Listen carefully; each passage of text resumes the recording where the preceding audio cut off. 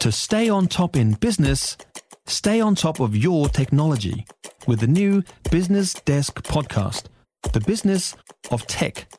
Listen on iHeartRadio or wherever you get your podcasts. You're listening to the Sunday Session podcast with Francesca Rudkin from News Talk ZB. Right, there are growing calls to lower the age of eligibility for our national bowel screening program. A new study has compared the outcomes of those diagnosed through the screening versus those outside of the program. The study has found those picked up through national screening had a 50% less chance of dying. Dr. Jesse Fischer is a colorectal surgeon at Waikato Hospital and was co-author of the study and joins me now. Good morning, Jesse. Kia ora, Francesca. Thank you for being with us. So what has the study found about the effectiveness of the screening program?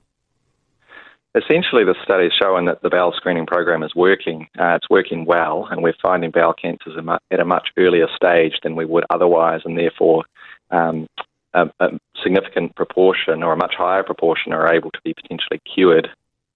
And they translate to significant survival advantage as well over the time in the study. So currently the scheme covers 60 to 74-year-olds. Does this study prove that we should be lowering that eligibility age? So our study hasn't specifically looked at the age differences, but what it has shown is that we can, our patients will do much better if we diagnose them in the screening program. There is other, however, indisputable evidence that there is benefit from screening in 50 to 60 year olds for bowel cancer.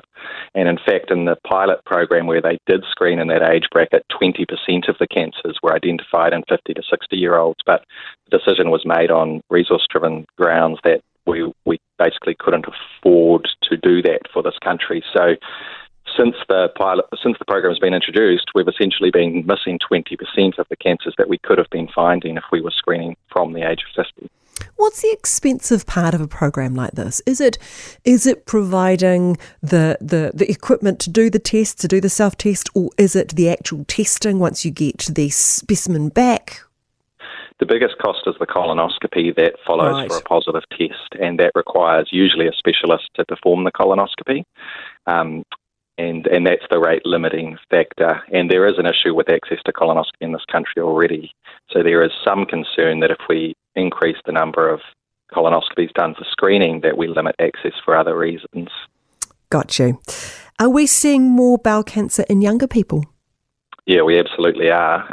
There's no doubt about that. It's a phenomena that I think has been shown quite well through a number of studies, including out of New Zealand. And under 50 is usually what we define as young in the literature, but it's definitely going up. Overall, the absolute rates are still relatively small, but there's a definite and sustained increase over time.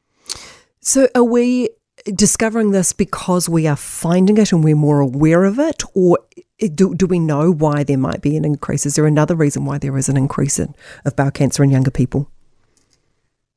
We don't. It must be said, we don't actually know the true reason for the increase. It's likely to be some environmental factors. It's happened over a time period that is unlikely to be accounted for by genetic factors, which are important in bowel cancer. But I think I'd have to settle on the fact that we really don't know the answer, but we're still exploring it. Yeah. Hey, looking around the world, are we out of touch with our screening age being so high? We are. So the US recommends screening from the age of 45 now, actually.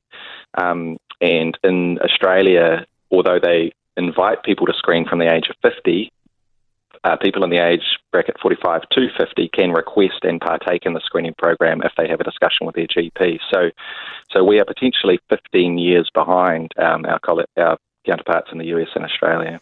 You mentioned the cost there is that further treatment of the further exploratory work of a colonoscopy and things. But is there actually a cost benefit to lowering the age, given it's picking up the cancers at a much earlier stage, which I would think you could then treat in a quicker and more efficient manner?